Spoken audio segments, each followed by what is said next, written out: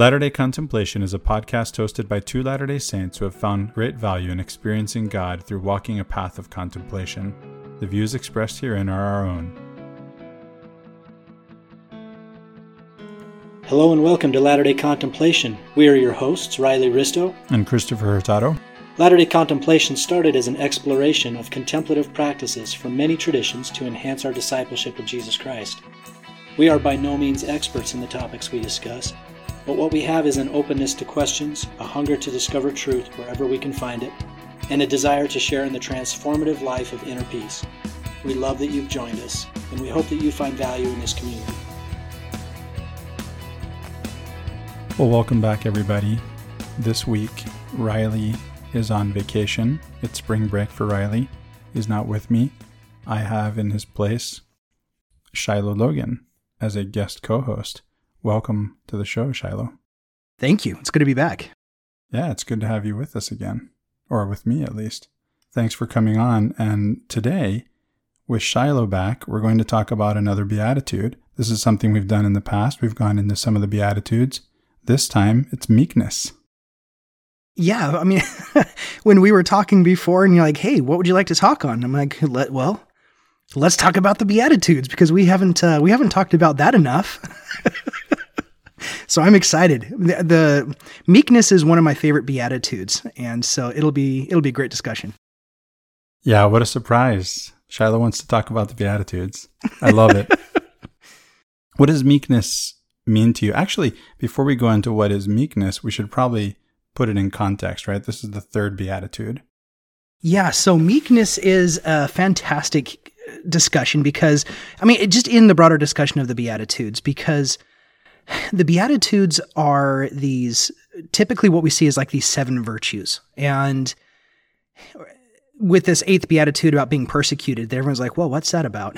And so when I've read the Beatitudes before, and I was like, man, these are just like really random, sporadic virtues that are just like placed at the beginning of this Sermon on the Mount thing. And so I had to study for a really long time to try to figure out like, what is going on here with these things?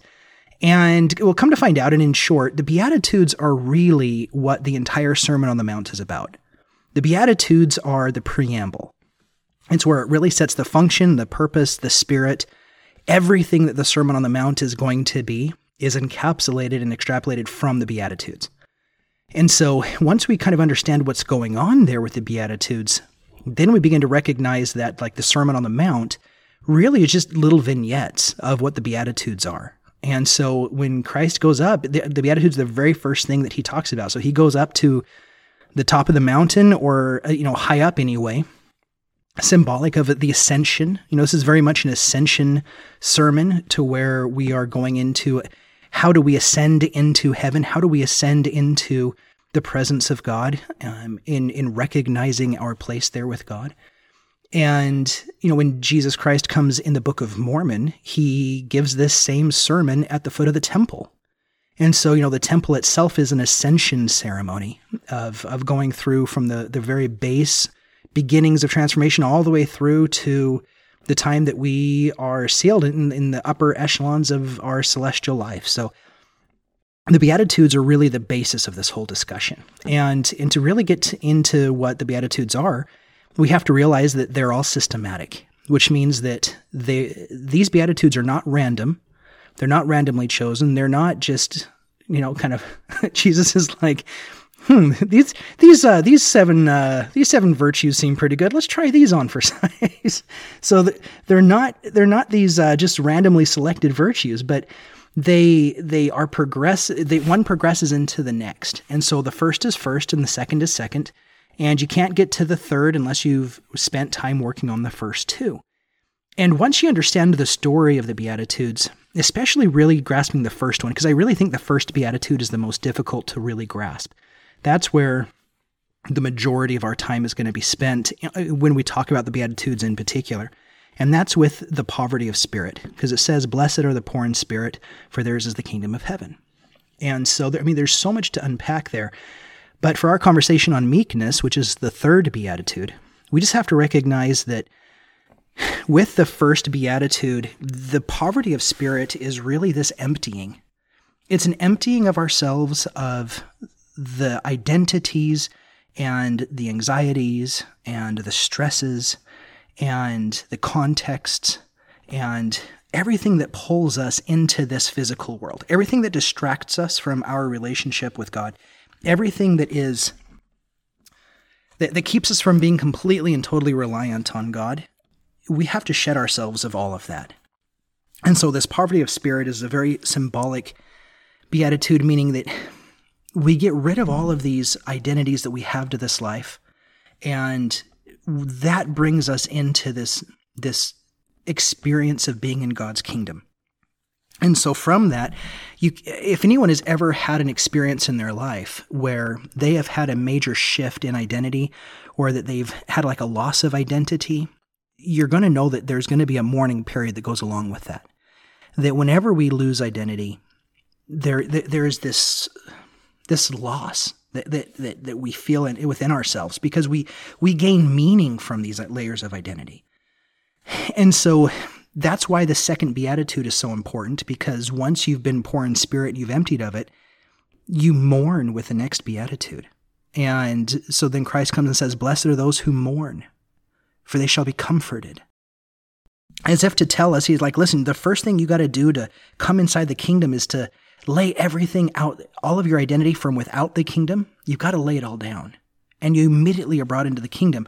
But now God realizes that letting go is going to come at a cost.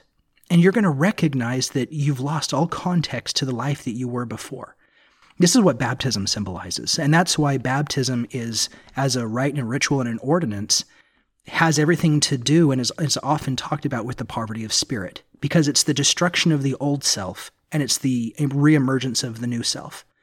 And as you and I talked before, Christopher, we know we're going to talk more about the metaphysics versus the epistemology of this discussion, which is kind of two fancy words for describing what reality is versus how we perceive it. And so we're going to find out that most of this has to do with matters of perception than of actual reality. But it's in that state, the discussion of meekness needs to come in at first to that discussion. Once we've emptied ourselves from the worldly identities and we've mourned, and in that mourning, Christ promises us that we're going to be comforted. And it's in that discussion that the next beatitude says, "Blessed are the meek, for they shall inherit the earth." Now, the Beatitudes are fascinating because a lot of the times they're set, the blessing and the virtue are set up as opposites. So, for instance, those who are in complete poverty inherit a kingdom. Those who are mourning are comforted. So the blessing is the opposite. So that in which when you stand in that blessing, the opposite occurs. And so when you are meek, it's like that's when you inherit everything, where everything becomes yours. And so we have to ask, how is that even possible? And so, anyway, that's where the discussion usually begins for me, is that with that understanding of the Beatitudes in context of the Sermon on the Mount, as well as in the understanding that the Beatitudes are a systematic discussion from one Beatitude to the next, and that meekness, the discussion of meekness has to start and be understood in context of the poverty of spirit and of mourning. The ascension, the idea of the Beatitudes as an ascension text, is something that Riley and I explored with guest Morgan Aldis, and that was an interesting conversation. We also talked about the idea of the ascension in the temple drama with Travis Patton in a couple of episodes, one on classical contemplation focused on Plotinus, another one on the journey of the soul focused on Dante. And those were both really fruitful discussions. So I can identify with the idea of the ascension, and that's an important aspect of this. When you say systematic, I remember you also saying that in some sense the Beatitudes, they sort of build on each other. And again, that goes along with the idea of an ascension. So I think it helps to think of it that way. You can see yourself ascending through the Beatitudes, right? Isn't that the idea? Right. Yeah, it's like a ladder. And what I love about the Beatitudes is the whole thing is structured, and its rhetorical structure is built like a ladder. And so it's, you step your first step on the first rung, it's the second step on the second rung, and as you're climbing, you're ascending. But there's a criticism that comes in about this whole stairway to heaven idea. Is all you have to do is just do this step and then do this step and do this step, and then all of a sudden heaven is yours and you've earned heaven? And so, there's this criticism. And what I love about the rhetorical way that the Beatitudes are structured is that the first Beatitude of poverty of spirit and the last Beatitude of the blessed are those who are persecuted, they both receive the same blessing. Blessed are those who are persecuted, and blessed are those who have poverty of spirit, for theirs is the kingdom of heaven. And this is a very intentional way of writing, because what it does is it connects the first Beatitude with the last one, to kind of take this hierarchical structure and to really kind of connect the beginning and the end together to show that it's one eternal round. Just as you think you've completed it, you're starting your journey all over again. And so there's no real time where you can ever say, I've truly emptied, where you've completely emptied your entire-ness of the world, and you're completely free of it. And so, you've arrived. The Beatitudes is a journey that never ends, right? And so it's, as a child, I remember watching Lamb Chops Play Along, and there's that song, This is the Song That Never Ends. I don't know if you ever remember that, Christopher, but it's just really this really obnoxious song that I loved as a kid. Because whenever it comes up, I wish I could unremember it. It right? Just comes up, and it's not even my kids who start singing; it's me. Right, and so this is in the same thing. This is the journey that never ends. The Beatitudes is a story that never ends, and just as you think you get to the end of it, you begin right over the beginning, And so that's one of the things I love about it is that it's trying to help us recognize that there is no hierarchy in the kingdom of God. Everyone is on equal footing. That everyone, no matter what beatitude they're working on, they've had to do work with the previous beatitudes, but just as they've kind of completed their journey on one end, they're starting back with the journey on another. And so all of us in the kingdom of heaven, we're all in this together.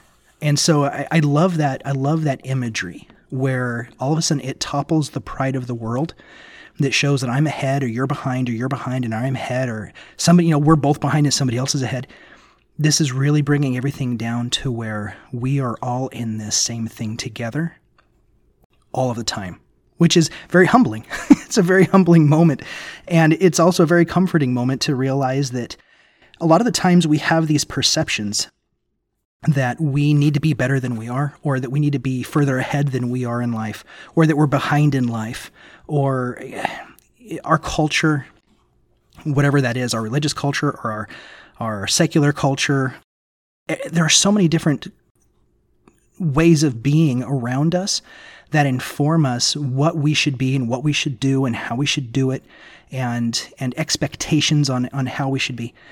And what the Beatitudes have really taught me is that we are just where we are, and God is there with us in that moment.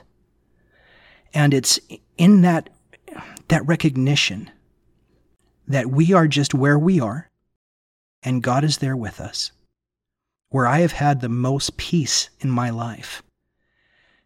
Because all of it, I subconsciously imagine a God that is never really happy with where I'm at. It's always wanting me to be better, always wanting me to do more, always wanting me to, if I could do 100 spiritual setups, I need to do 101 the next day, right? I always need to be improving. And so we set this up, and it's almost like a false dichotomy in that if we don't think we're improving, we're living in apathy, we're backsliding. And yet the Sermon on the Mount comes in and tells us saying, hey, take no thought for the morrow. For the morrow is going to take care of the things of itself, and sufficient is the evil thereof. And just take care of the things for today. Live in the present. Just deal right now with what we've got today, right? One way I've thought about this is on my Facebook account, on my personal Facebook account. I've been on social media now for 14 years. 13 years? 14 years? When did Facebook start? I think I started in 2007. So it's going on 14 years, if it isn't already. And I love the Facebook feature, the memories feature. It's the one that goes you back and lets you see what you've posted for all the time you've ever been on Facebook since the beginning. And those are the days when I recognize that I love seeing my learning progression. I love looking back on things that I posted like a decade ago and realizing like, wow, I don't believe that at all anymore. And I'm able to kind of visually see that. And I see how but I remember who I was in those moments and how I was being. And there's a lot of compassion I have to have for myself in that. And I suspect that in 10, 20 years from now, I'll look back on what I'm posting today thinking, ugh. But in that, there's some things that I'm like, you know what, I'm going to record this privately, but I don't want this to be a stumbling block for someone else. And there are some posts that I'll take down, things that I put up before. And there came a time where it's like, I need to go through and like purge a lot of my Facebook of things that I don't think are helpful or things that won't help me or help others if these were ever brought up again. And so I'm like, but how do I go over 14 years of Facebook posts? And the task was overwhelming. It was just a task that was too big to handle. And so finally, the thought occurred to me one day that if I go into my Facebook memories, where it just showed me the post for that one day, I could go through and I could review all the posts, and I can see all the posts just for that one day. I can deal with just the one day. And then tomorrow, I'm going to deal just with the one day. And over a subsequent, just doing one day at a time, as time moves and as we move and as I evolve and as I grow into this new life, all of a sudden everything becomes feasible. And so I when I thought about Jesus Christ's Sermon on the Mount of taking the day for itself, this made a lot of sense to me. You just deal with the things for today and sit with God with what we are and where we're at. And this for me really is a really big stepping stone into the discussion of meekness, because as we're going to discuss with meekness in a little bit, meekness is really a state of being where we accept reality for what it is. And that's going to be a good discussion too. Yeah, and knowing that reality really is only in the present, and that the present alone is our happiness, that the past is dead, the future isn't here yet. When it becomes, it will be the present. So really, this is all there is. The present, right? Just today, one day at a time. And I love how Jesus overturns that hierarchy, right? The idea, left and right. He's overturning the idea of hierarchy. He's turning things on their head. He's saying the last shall be first and the first shall be last. He does that a lot. Yeah. When you say the never-ending story, well, I'm saying the never-ending story. You put it a different way. It reminded me of that movie title too. I thought of the stages of grief. Here we're talking about beatitude, which is really blessedness. And so it's sort of the opposite of grief, but we kind of go through the beatitudes in the same way that we go through grief. So this is maybe the flip side of grief, right? The beatitudes, the stages of beatitude. How's that? Yeah, I like that a lot. And to be honest and in complete transparency, a lot of the initial ideas and the structure that I borrow from heavily with the Beatitudes is from Charles Spurgeon. He wrote a book on the Beatitudes. He was an old Christian author, the late 1800s, first 1900s, I believe, was his time frame. And he gives us a lot of really great stories and analogies and being able to talk about the Beatitudes this way. He gives a story, and anyway, I pulled open the book just to read from the story. I thought it was a great story because it really does show how meekness is this quality of accepting the world for what it is. Shiloh, you mentioned it's kind of you mentioned that you had to study this a lot. I know that you actually read quite a number of books on the Beatitudes before you really settled on Spurgeon's as the most, let's say, inspirational, right?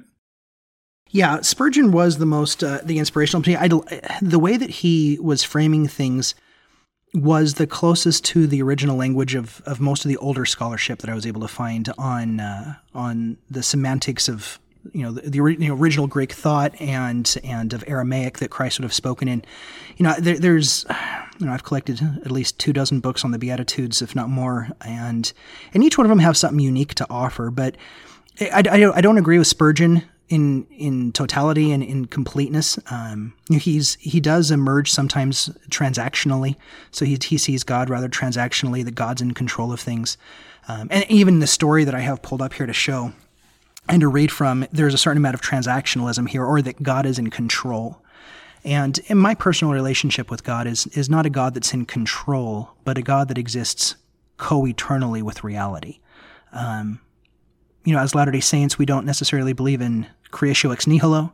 This is, Joseph Smith's, famous King Follett discourse where he exerts creatio ex materia, that reality and matter already exist. And there's philosophical problems to the creatio ex nihilo doctrine.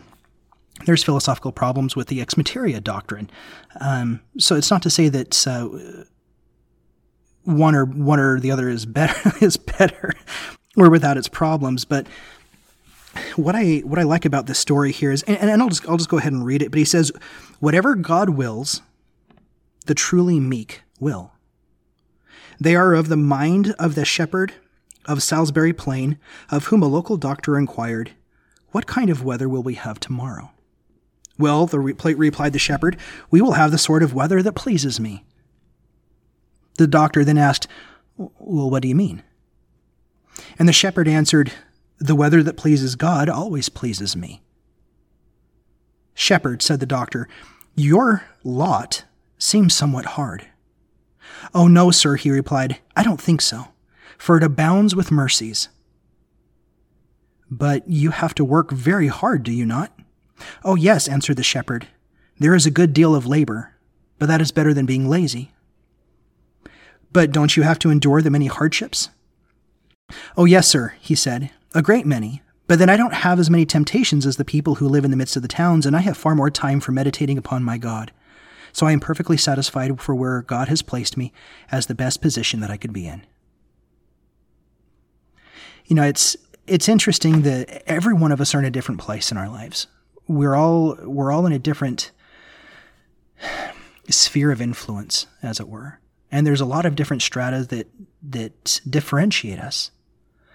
But there's also this way of being that is meekness, where we stop fighting against reality of what is. And there's a certain acceptance of reality being reality.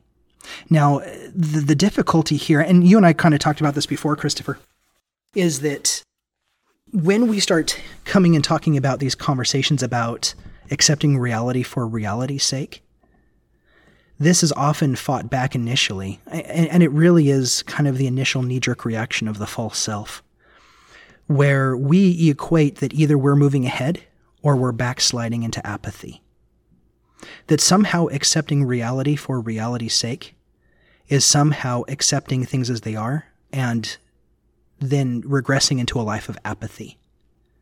There seems to be this dualistic idea that either you're powerless in the face of fate, or you have free will, and that there's no possibility of there are things that are beyond your control and things that are in your control, and that those things that are beyond your control don't negate your free will when it comes to those things that are in your control.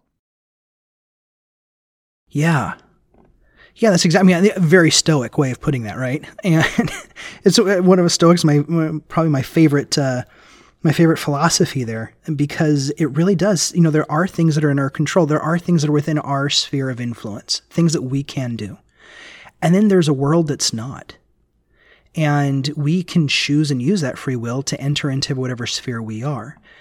But what happens is we often then start to confuse living in the present for an anxiety of what will happen tomorrow. And that's what we're meaning here by accepting reality for what it is. Not that we don't work, not that we can't improve the world that we're living in, but there is a way of being where in our trying to make a better world, as it were, in recognizing where we're at, that we live with an exceptional amount of anxiety about tomorrow as based on patterns of the past. And there's a way that Christ is teaching us that we can be meek and also work without having the anxiety. And so in the Sermon on the Mount, he teaches us that we don't have to be anxious about this.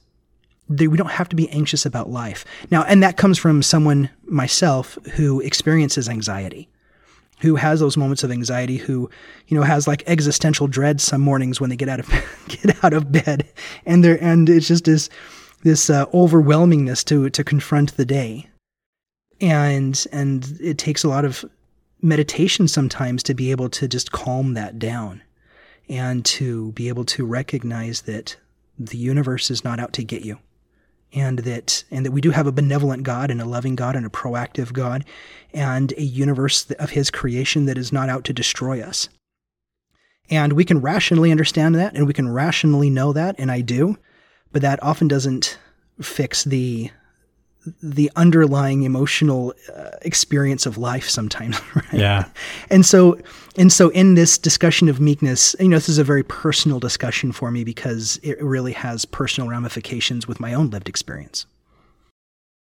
Yeah, I myself deal with anxiety too, and I think a lot of it, thinking in terms of this beatitude of meekness, a lot of it comes from a desire to somehow have control over things that really aren't in my control. And so it's a lack of a recognition of the nature of meekness that, again, is, as we've suggested, is my metaphysical reality. That's the way I am. Underneath that mask of false bravado, there is the reality of the meekness at the core of my being, and I'm failing to recognize it. And it's in that desire to have control over those things which are really not under my control that I fall into that trap of the false self, when my true self is that meek, that blessed, meek nature. Yeah. See, and that's always hard, isn't it? Because we have this idea of the true self, false self. Thomas Merton talks about this a lot, and I love his distinctions of it. And Thomas Keating also talks quite a bit about it, where the concept of the true self is that that's our real self. That's the self that was created in the image of God. God is what God is, and when he created us in his image, that's what we really are, and that's what God speaks to. But that the idea of the fall, whether or not this was a real metaphysical, actual human event, or whether or not this was a allegorical way of being able to talk about our own failed perceptions and kind of the failure of the natural man that we have, what he would call the false self. The false self then begins to see the world in dualistic ways, in this either or and this good and evil paradigm. Whereas the true self just begins to see reality as reality, and it doesn't express the need to be able to start to see things in its opposites anymore. In the Book of Mormon, it talks about, Father Lehi talks about seeing everything by its opposites and the need to see that. And as a culture, we've largely interpreted the Book of Mormon's use of seeing everything by its opposites as though they were talking about a real, absolute, total metaphysical distinction. Almost, very Manichaean. So Manichaean is this an old philosophy that believed that goodness was actually a thing and that evilness was actually a thing. Like there was actual physical evil element. And so this what became the Manichaeans believed that evil was a real, palpable, physical thing, and that people were in possession of it and could be in possession of it.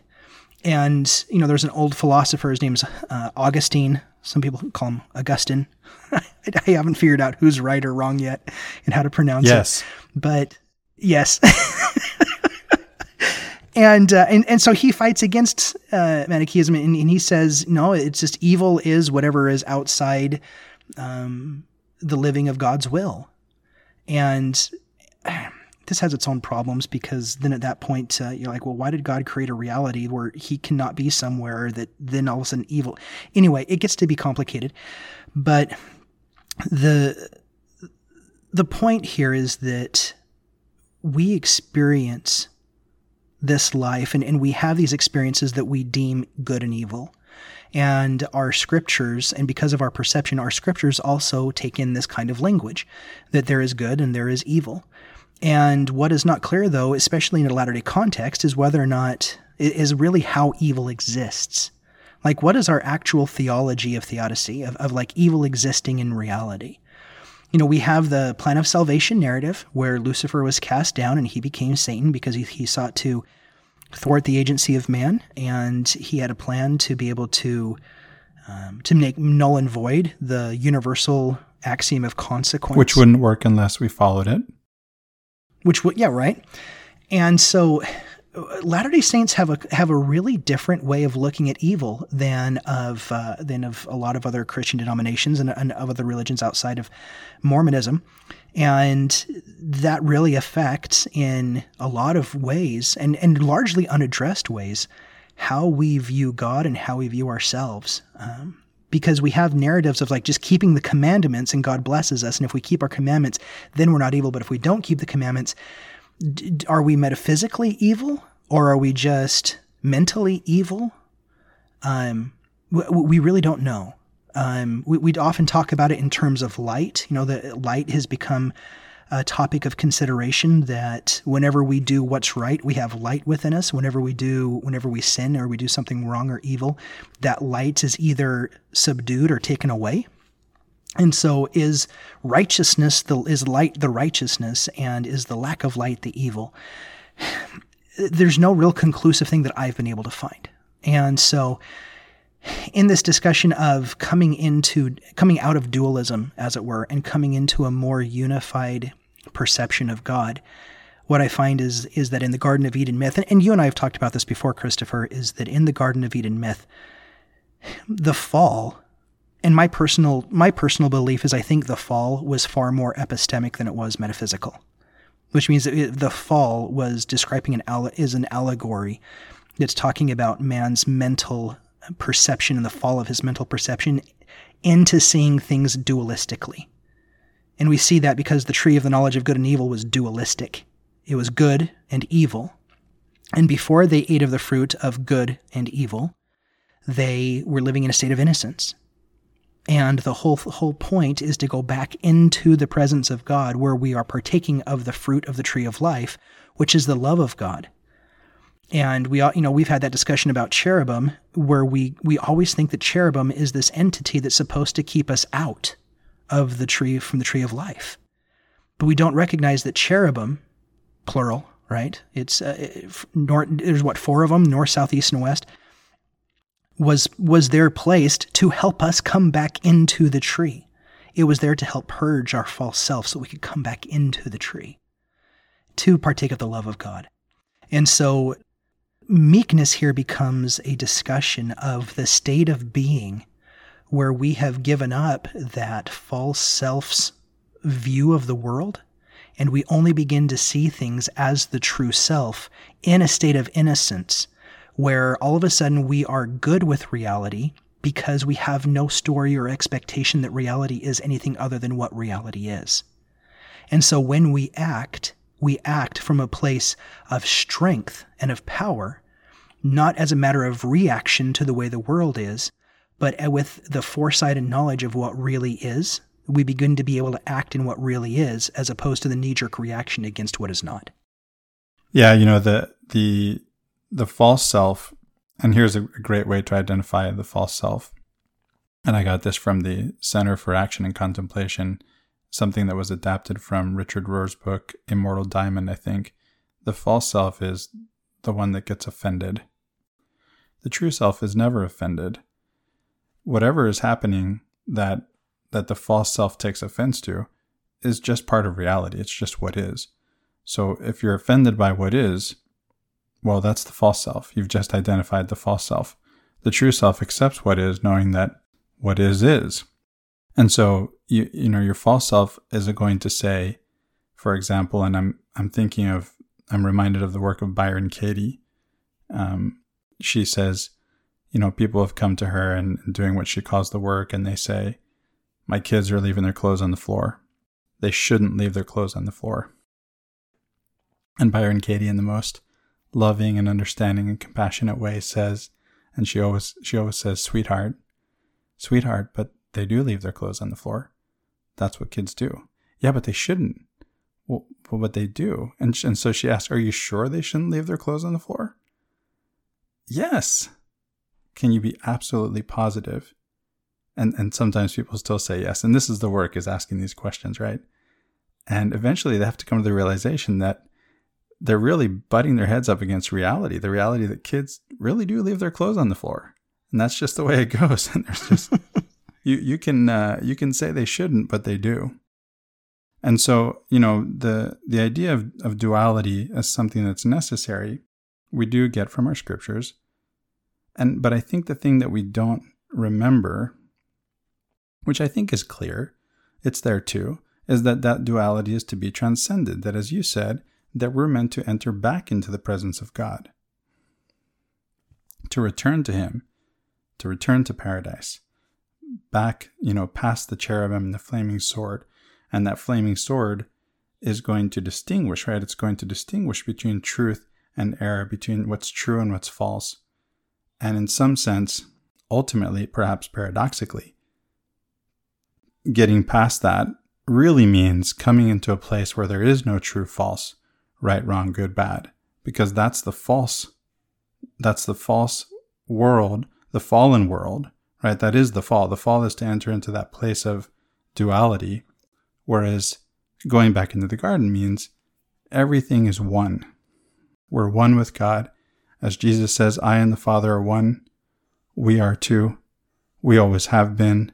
We haven't failed to recognize it. In some sense, we had to fall out of unity with God, perhaps, to be able to recognize, in the same way that sometimes in meditation, I have the personal experience of achieving, in some sense, of at least getting a peek, at least a glimpse of that unity.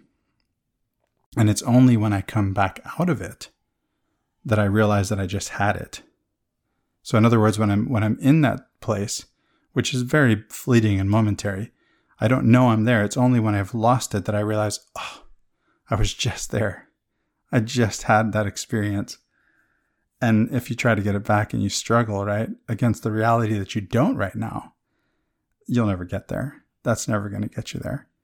You have to be able to be okay with you're not, before you'll actually have access to it again. And that's sort of the paradox of it. But that duality is meant to be transcended. We don't even have, another point you mentioned with our discussion with Travis last time around Dante and the journey of the soul. We don't even have a hell in our theology. We have these 3 degrees of glory. There's no hell. There's outer darkness. And our scriptures tell us, the number of people that will end up in outer darkness, let's say, is going to be minuscule compared to the people who go to hell in other religious thought, right? So going back to the idea of the fall in the garden, you and I did have a conversation about that. I wanted to point listeners to that. That was back in the Come Follow Me podcast back in Helaman, right? Was it Helaman 3-4? Yeah, it was one of the first ones of Helaman. You'd have to look into the Come Follow Me in the headings, but yeah, it was one of the first chapters of Helaman. Yeah, when you had me on as a guest co-host. It's good to have you with me, by the way. Thank you for doing this. Absolutely. That reminds me as well of, that you talked about there's no hell in our theology. And when Joseph Smith first talks about the 3 degrees of glory, Brigham Young later remarked that this was such a revolutionary concept to the saints that so many of the saints ended up leaving the church because they couldn't endure a thought and a theology that was so lenient upon the sinner, that their idea of hell was so necessary to their construct of God that they literally needed to have a place of torment and punishment for the people who were otherized in their view. And when they came out with this idea of the 3 degrees of glory and it being so enlightening for all of God's children to receive a kingdom of glory, and they weren't going to burn in hell forever, that was too much to bear. And it really goes to show this aspect of human nature of the false self, about how much it's the false self that really sees the world as punishment. This whole concept, and it goes back. Rob. Yeah, so Rob Bell, who's the megachurch pastor who became not a megachurch pastor because he wrote this book, Love Wins, where he takes on the evangelical idea of hell, and sort of brings it into question and under close scrutiny, and ends up sort of looking at it more the way we're looking at it here, right? And maybe even the way that we look at it in general in our religion. And he gets this, from somebody tweets, "Farewell, Rob Bell," right? That's the end. And I mean, he faced a lot of opposition, the same kind of opposition that you mentioned the early saints had to the idea that there's no hell. And there's this need for hell, right? We need there to be a place called hell. And so it's interesting because actually last time on the podcast last week with Travis talking about Dante, we talked about the mercy of God in terms of creating this idea of hell, at least from Dante's point of view, right? The idea of hell was that there needs to be this place for us, the same way that there needs to be a savior, right? To satisfy the demands of justice, but whose demands of justice are we satisfying? That's the question, right? And I'm going to suggest that those demands are our own demands for justice. Yeah, Ben and I on Come Follow Me have talked quite a bit about justice in the concept of justice being our concept of justice. And we take this back to the Cain narrative, and I don't know, I don't know anyone who can have a longer than a 60-minute discussion with me in private before we start talking about Cain somehow. I can attest to that. But with Cain, yeah, right. It's like, hey, let's have a conversation with Shiloh. I don't know. You ready to talk about Cain yet? And he's like, I don't know. We're going to talk the Beatitudes. That's right. It's always going to end up with the Beatitudes or Cain somehow. But I love Cain so much. That's a really weird sentence. I love the story of Cain so much. I might even love Cain too. I haven't ever met Cain, so I don't know how that would be tested. But what's not to love? When Cain was first there, he kills Abel. God comes down and he's like, Cain, where's your brother? And the question I've always asked is, why is God asking questions he knows the answer to? Because God already knows what's going on. God's not there to find out things for God. God's already got it figured out. God is there for Cain. He was already there for Cain before Cain killed it. God warned Cain about the whole thing before it happened. And so once it happens, God is still there trying to reconcile with Cain, to have him speak his trauma so that he could heal Cain. I hear your brother's blood cry from the ground. In other words, that life, because blood is always symbolic of life. I've heard his life. I've heard that life force come out to speak from the ground. I've heard him. I've healed him. I've dealt with him. I'm here for you. And the thing is, Cain never admits to what he's done. He never vocalizes his trauma. He never vocalizes the pain that he feels. And that becomes his curse. He's stuck with the pain and the trauma of his actions. And then he begins to say, this is more than I can bear. And he's the inventor. Cain becomes the inventor. It doesn't appear anywhere else in the scriptural text before Cain. He's the one who says, because I killed Abel, they're going to want to kill me back. That concept of justice, of that retributive justice, of balancing the scales, was not introduced by God. It was introduced by the false self, by Cain, in the Cain narrative. When God comes to the first murderer, God lets him go. We can't emphasize that point enough. Number one, God's not killing Cain back, and God literally let him go. And Cain is the one who brought up the idea of justice, that we consider justice today. And so in that whole, we have to start recognizing the concepts that the false self creates. And this is central to the discussion of meekness. This is the kind of stuff we have to empty out. This is the very process of repentance. In the LDS Bible Dictionary, it says that repentance, the very first sentence, is that repentance is to see God and ourselves and each other and the world around us with a fresh view. We give up the old views of God that we've held on to, which really makes it, this year we're studying church history and Come Follow Me. And it really comes down to this point that the restoration of the gospel of Jesus Christ could really be synonymous with the repentance of the last days. That restoration and repentance are almost synonymous ideas there. Because of the restoration, what are we restoring? We are restoring the correct way of being able to see and experience God. Now, the correct way here, I've got to be careful with how I say this, because a lot of the times we want to frame in proscriptive ways what the correct experience is. And what I find from the stories of Joseph Smith and Oliver Cowdery are all of the ways that God has been trying to pour out his Spirit on his children that they haven't quite figured out yet. And so it's just going back to meekness here. And our Stoic discussion is meekness really is a matter of contentment. That those who are meek, we're not quarreling with God anymore. We're not arguing with God. We're being invited into the discussion and into the conversation of who and what he is. That's what he was trying to do with Cain. And the meek, if they're really meek, they're always willing to bend. You know, that whole stiff-neckedness that we hear in the Book of Mormon? The meek are always willing to bend in the situation to be open to what reality has in store. And that doesn't mean that we become agents that are affected, or there's things to act and things to acted upon.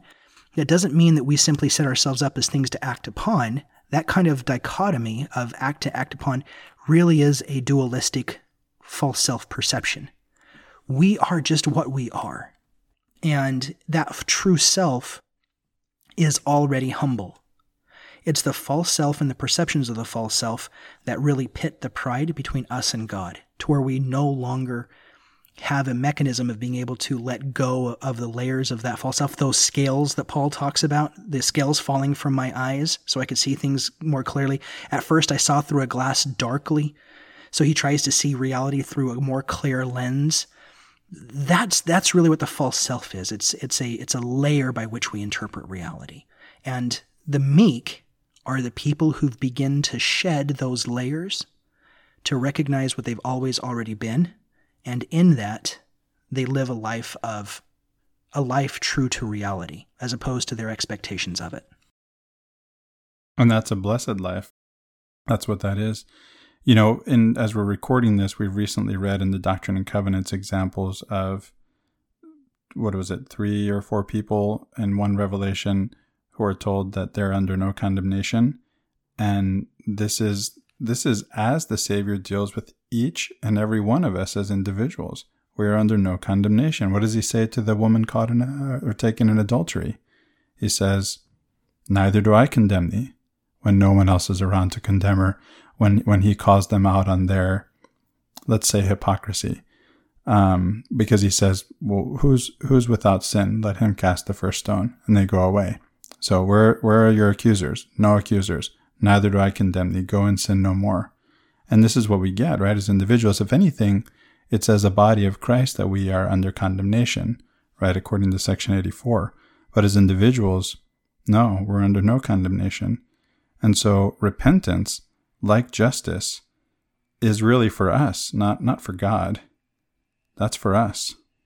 It's for us to come back into contact with reality. Back with, hey, this is just the way things are. Reality is God is loving. God is forgiving. God is not condemning us. Who condemns us? I can tell you who condemns me, Shiloh. Me. First and foremost, me. And then others around me. Probably those closest to me. Isn't that how it works? Those closest to me are doing that. I've never felt condemned by God. Never in my experience of God have I ever felt that. I felt it, from people close to me. I felt it even from people at church or in other religions maybe, but not from God. Not once. I've felt convicted in the sense of, hey, my actions are out of line with the way things are. God has pointed me towards the reality of the way things are and the reality of the way things work and what's going to make me happy, what's going to uncover underneath the false self, the true self that is blessed. And I've had to bring myself back into alignment. And I've been blessed by that outer shell of those commandments that point me inward to that inner shell.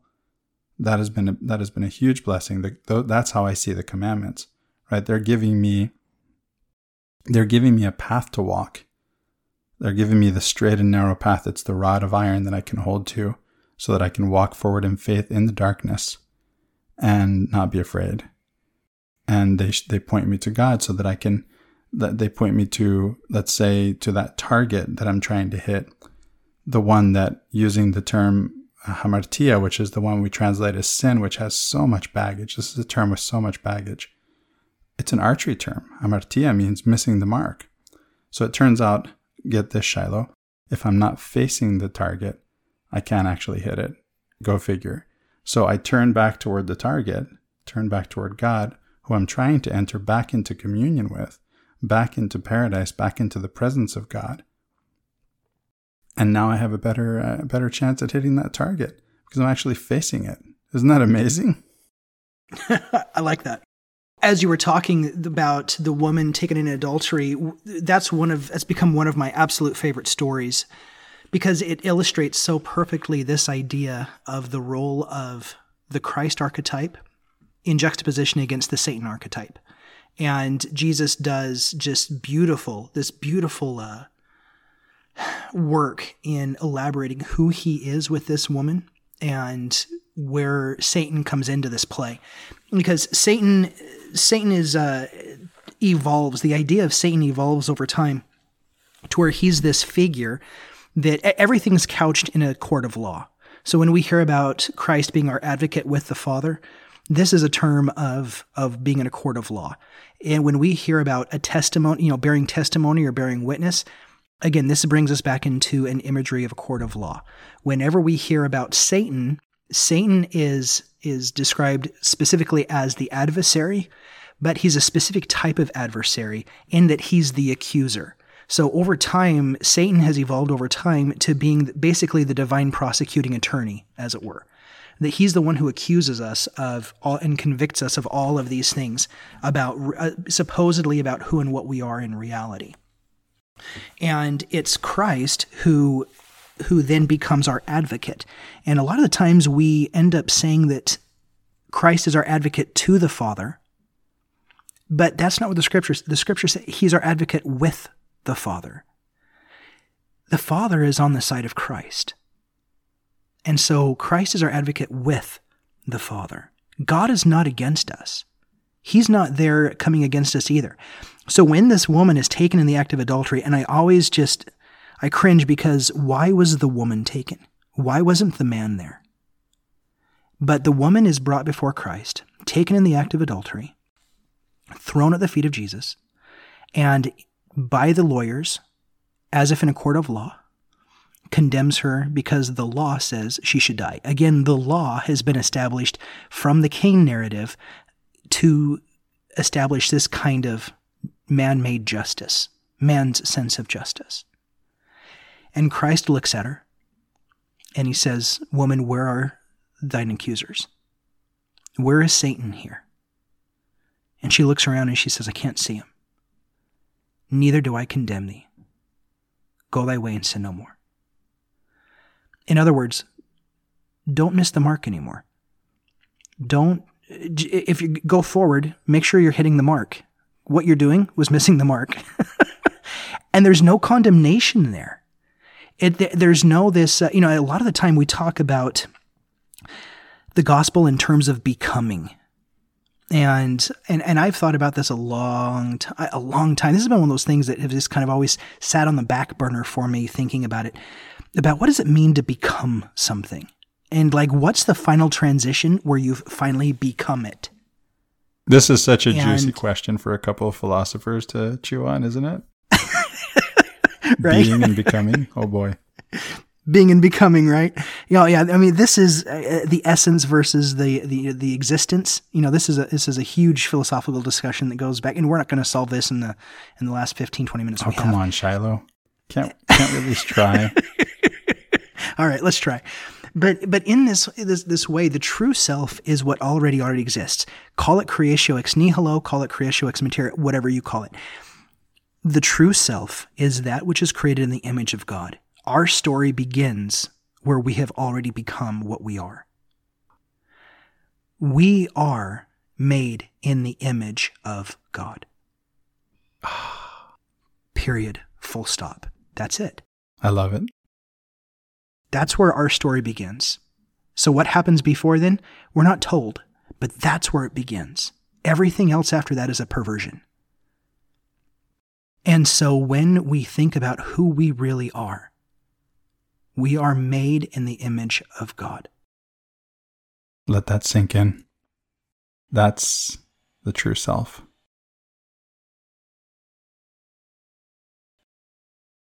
Yeah. And once we come to that place where we recognize that everything else after that is just the false self on display, it gives us a lot of power to getting rid of those demons in our own mind that accuse us of anything. I mean, things that we accuse ourselves of daily. Man, come on. Get behind me, Satan. This is really exciting. Get behind me, Satan. Come on. That's where those things come. Yeah. And, it's interesting too that we, when we kind of start to recognize that it's the Satan archetype that we're listening to, Satan, I was recently studying, and Satan, Lucifer, the devil have become topics of interest for me for a variety of reasons, both personally and academically. And one of the things that I found that's very fascinating is that we treat Satan the same way that the Satan archetype anyway, the same way that we treat the Christ type, the archetype.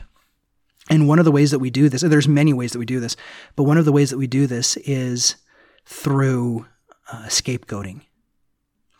And now in ancient Israel, the priest would take a goat, right, and would pronounce all the sins of Israel upon the goat, tie a ribbon around its neck with a bell, and send it up into the mountains. And if you ever ran across the goat, you had to run away. Nobody could kill the goat because, and then unless you took upon yourselves all the sins, right? And so this was the collective purging of the sins of the people. And so so this was considered the archetype of Christ because he's the one who takes our sins, right? But in the same way, Satan is also treated as the scapegoat of our sin. And you got to think about the Garden of Eden myth. We're always trying to pass the buck of consequence. And so when God comes down, he talks to Adam. He's like, "Hey, Adam, why'd you eat the fruit?" He's like, "I don't know." He's like, "It was Eve, yeah." and God's like, "Eve, what happened?" He's like, "I don't know. Satan made me do it." And so then he goes to Satan, and Satan's like, "Well, if you're going to accuse me for everything else has been doing around here," he's like, "this has already been done everywhere else." And so Satan's even trying to pass the buck to what God was doing.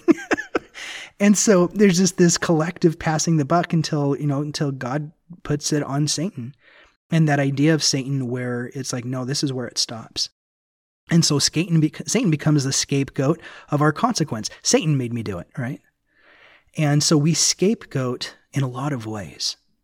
And what that even means, I don't know. I haven't fully even explored that idea yet about what that even means and how, but there's many ways that we treat Satan and Christ in the same ways.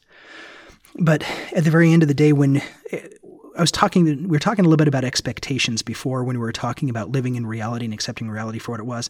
And there's a story, I think I've already told it on some of the, I don't know, not the contemplation, but at least over at Come Follow Me, where there was this one morning where I was teaching seminary, early morning seminary. And every morning as I was teaching early morning seminary, I taught for 4 or 5 years. And when I would go down to teach, I would always stop I'd stop a lot in the gas station next to the church. And I happened to know where a little thing about me is I love blueberry flavored baked goods. I don't like blueberries. I don't like blueberry flavoring. I don't like blueberries in anything else. I specifically like blueberry flavored baked goods, which really ends up boiling down to I like blueberry muffins. That's really what it boils down to. What is it about blueberries? I didn't like blueberry anything. Maybe I was more open to something like blueberry muffins, but blueberries? And now, like green eggs and ham, I have them every morning in my cereal. Blueberries. My kids are just Do you blown love away. blueberries? Yeah, all of a sudden I like blueberries. That's funny. I haven't reached that threshold. I'll let you know when I do. Okay. But I love blueberry flavored baked goods, because what they call blueberries and blueberry muffin, they're not really blueberries. But anyway, I go in and I just happen to know that in this particular gas station that blueberries, that my specific blueberry muffins that I like to eat were about 7 paces northwest from the door. And I knew how to get there. I could walk it in my sleep because I often did. And so as I was going over there, I know right where the blueberries were, the blueberry muffins. And this particular morning, I saw just 2 items over, they had a blueberry donut. Ooh. And I just about lost my mind that morning because I was not ready to make this choice. Do I keep with my blueberry muffin or do I have my blueberry donut? And I happen to know it was a Hostess blueberry donut. And I happen to know that Hostess makes a pretty doggone good, deep fried cherry pie in a box. And so I was like, my goodness, it's a Hostess donut. And I'm looking at these, and it's a 2-pack, and it looks like an old-fashioned donut. And of course, everyone who knows me knows that my favorite donut is an old-fashioned donut with the glaze on it. And so I'm looking here, I'm like, blueberry-flavored baked goods and an old-fashioned donut made by Hostess. I'm like, oh my goodness. And I had an existential dilemma for about 10 seconds there until finally I was like, you know what, I'm just going to get them both. So... Of course. So of course. And so I got them both. And in those days, I was living off Monster energy drinks. And so I got myself a Monster energy drink. It was an orange energy drink, sugar-free, because, that sugar stuff's bad for you. It's going to kill you. So in this particular, so I head to seminary and I'm setting up and I open up the 2-pack of these blueberry donuts. And I am so excited. Not a lot of things really excite me, but for whatever reason, this early in the morning, this blueberry donut, I was really excited. And I bit down on that blueberry donut, and the expectation that I had was that it was going to be this old-fashioned donut that was like, that crispy outer shell with that really moist inside, and kind of the buttermilk flavor kind of thing. And what I ended up biting down on, I seeing on the wrapper, it was a cake donut. Now, nothing against cake donuts. A cake donut is a chewy donut. And it's like almost rubbery. And so what I was expecting versus what I ended up biting into were 2 entirely different things. And what I thought was going to be more of a crisp glaze ended up being more of a watery glaze on top of it. And so I was so disappointed in like 20 different ways with this donut, and I almost spit it out. The amount of disappointment I experienced in that moment, obviously now several years later, it made an impact because I'm still telling this story.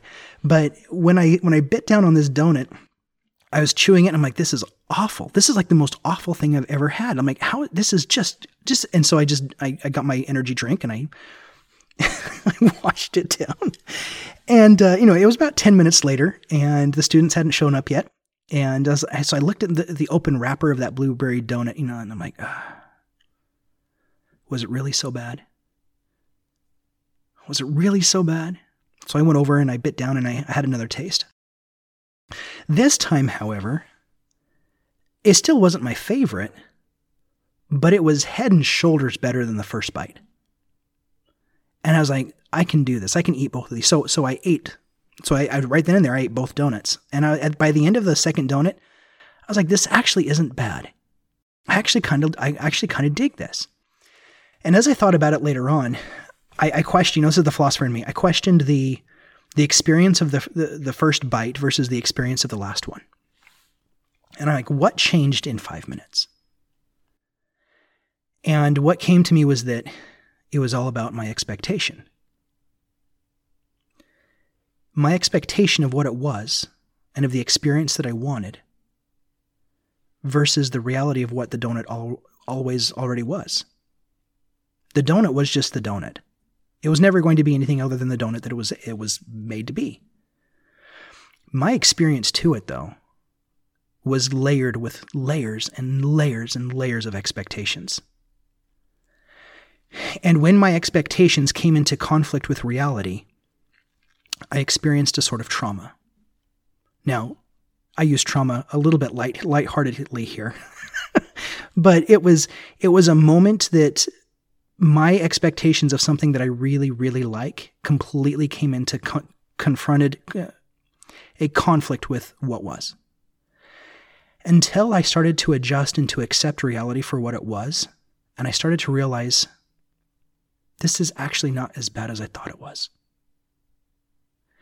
And this is really where the meekness conversation comes around for me. By recognizing reality for what it is and being present with it. That is getting to the heart of what meekness is. That's getting to the heart of what it means to live in reality for what reality is.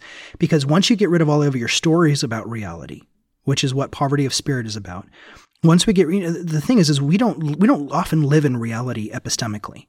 We live in our stories about reality. We create stories and constructs with expectations and meanings, and we overlay that onto reality, and then we act into the stories, and then we think it's the stories that constitute reality and not reality itself. This gets into concepts about war. No country has ever once, not even once, fought a war about the nature of God and over God. Not once. But nations have repeatedly, over and over and over again, gone to war over their stories and their ideas about God. That's an important distinction. It's a huge distinction, right? And meekness is the state of being that we stand in once we get rid of our stories about reality and we actually start living in reality. And this is much, much, much harder to do than we ever think it's going to be. Especially when we condemn ourselves, when we're not willing to forgive ourselves. I want to go back to this because there's this idea. I don't want people to walk away with the wrong impression, right? So we have this idea that I know you've talked about this with Riley on this podcast, the idea that you're already always worthy, right? There's an episode on worth and worthiness, is it? On worth and worthiness, yeah.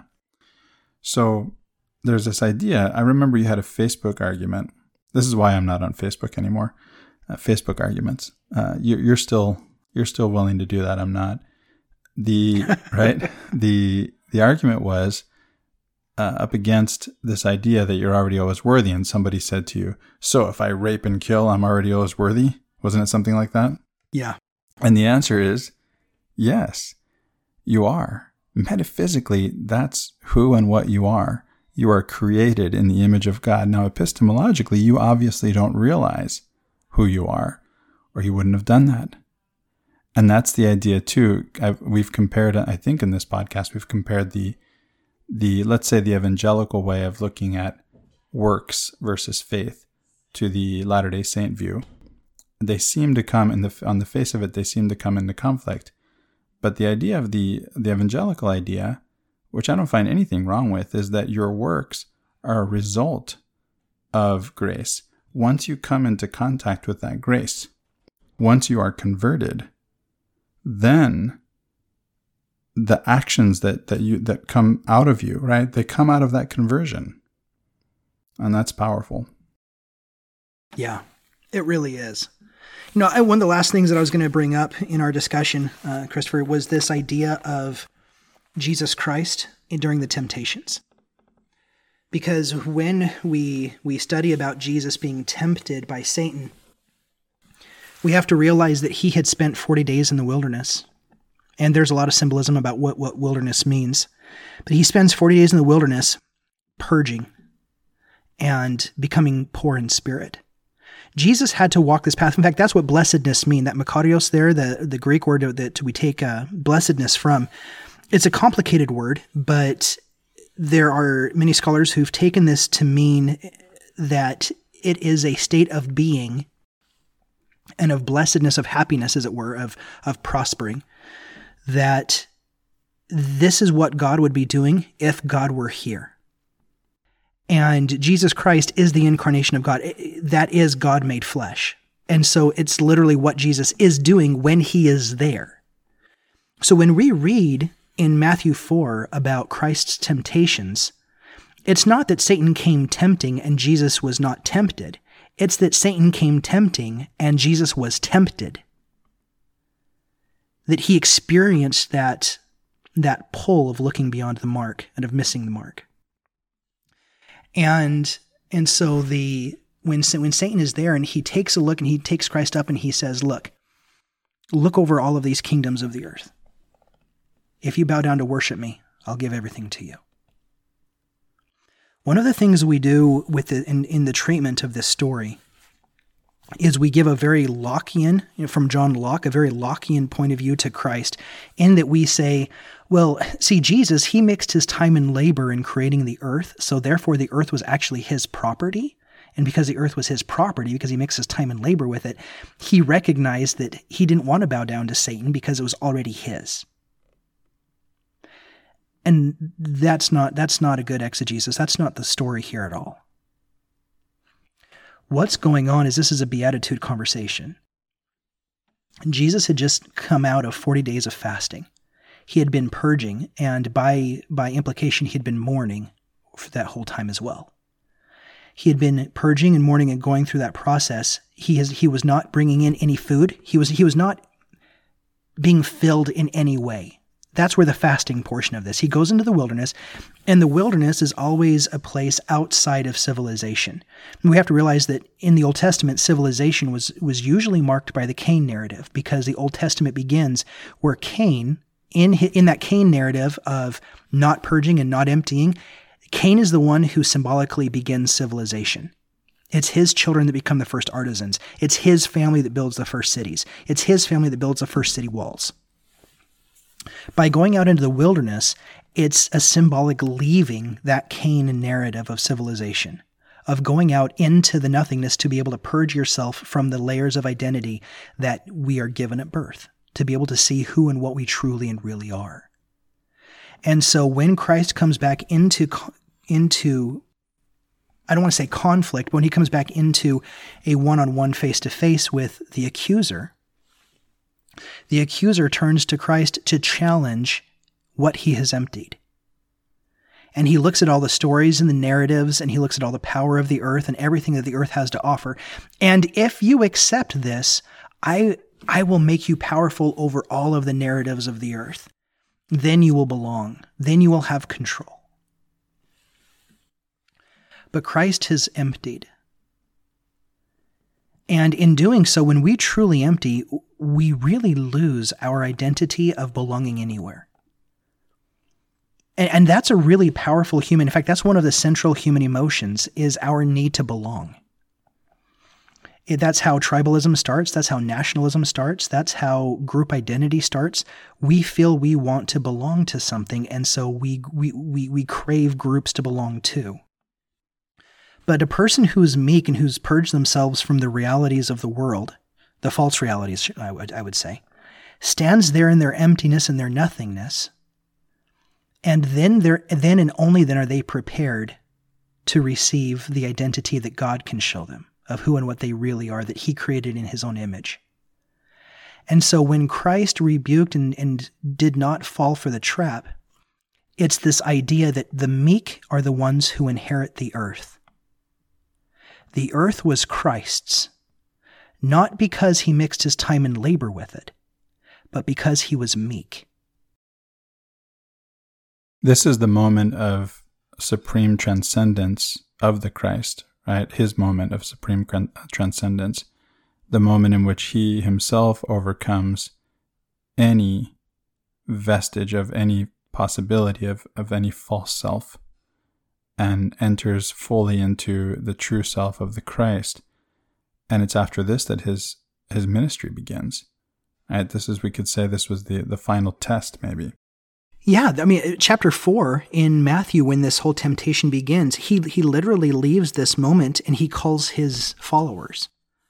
From this moment, and then as soon as he gets his followers, that's immediately where chapter 5 begins. And in verse 3 is where the Beatitudes begin. And so, yeah, this is not to be confused. This all is interrelated.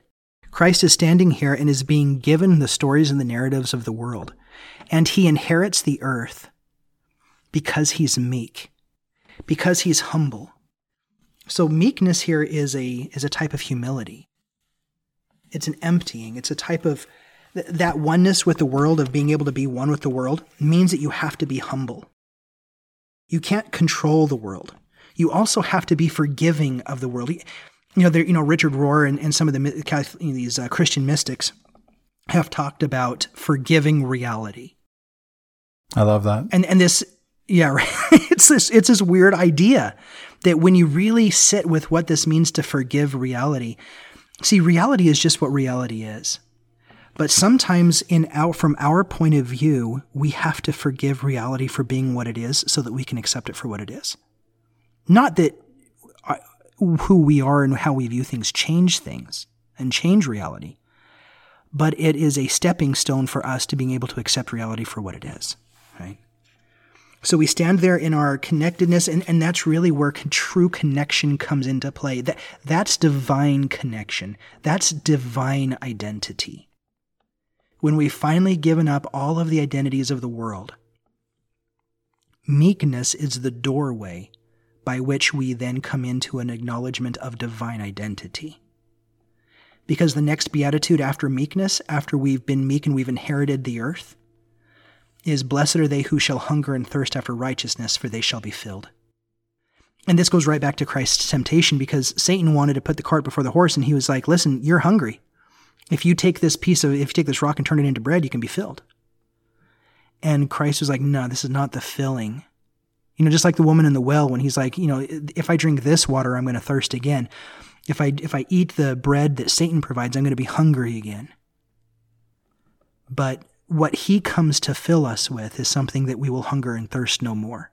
And blessed are those who hunger and thirst after righteousness, for they shall be filled. I'm reminded of, again, thinking of the idea that outside of duality, back in the presence of God and unity with God, that we have to accept all of reality, and that includes what psychologist Carl Jung would call our shadow self.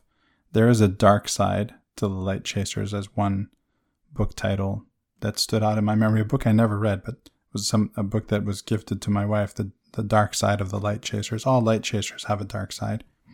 That's a part of us. And when we accept that, and when we integrate that, and again, integrating that, the vocabulary integrating, it implies this bringing together, the coming together of the good and the bad, right? Because we think of the dark side as bad, of the false self as bad, right? Bringing those two together into unity transcends that duality. And it's important for us to be able to do that, to accept. I've been reading a couple of books of Elizabeth Gilbert's over the last couple of days, and she mentions this idea of fear and the idea that's not something you're going to get rid of, but that you say, listen, we're going to go on a car trip here, and I'm coming, and creativity is coming, in particular in her book on creativity, and fear, you can come too, but you don't get to drive. You can have a voice, but you don't get to vote. You especially don't get to drive. But you're included. You're part of the family.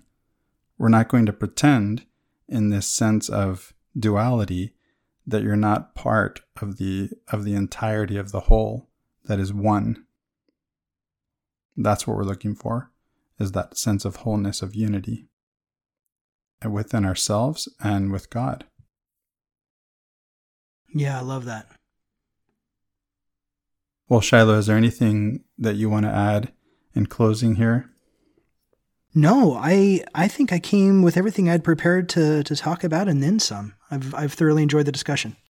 Yeah, me too. Thanks.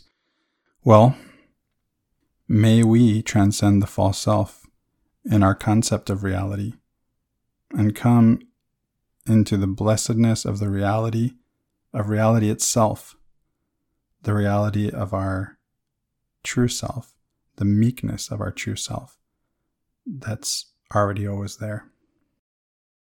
Amen. For Latter-day Contemplation, I'm Christopher Hurtado. And I'm Shiloh Logan. Have a great week.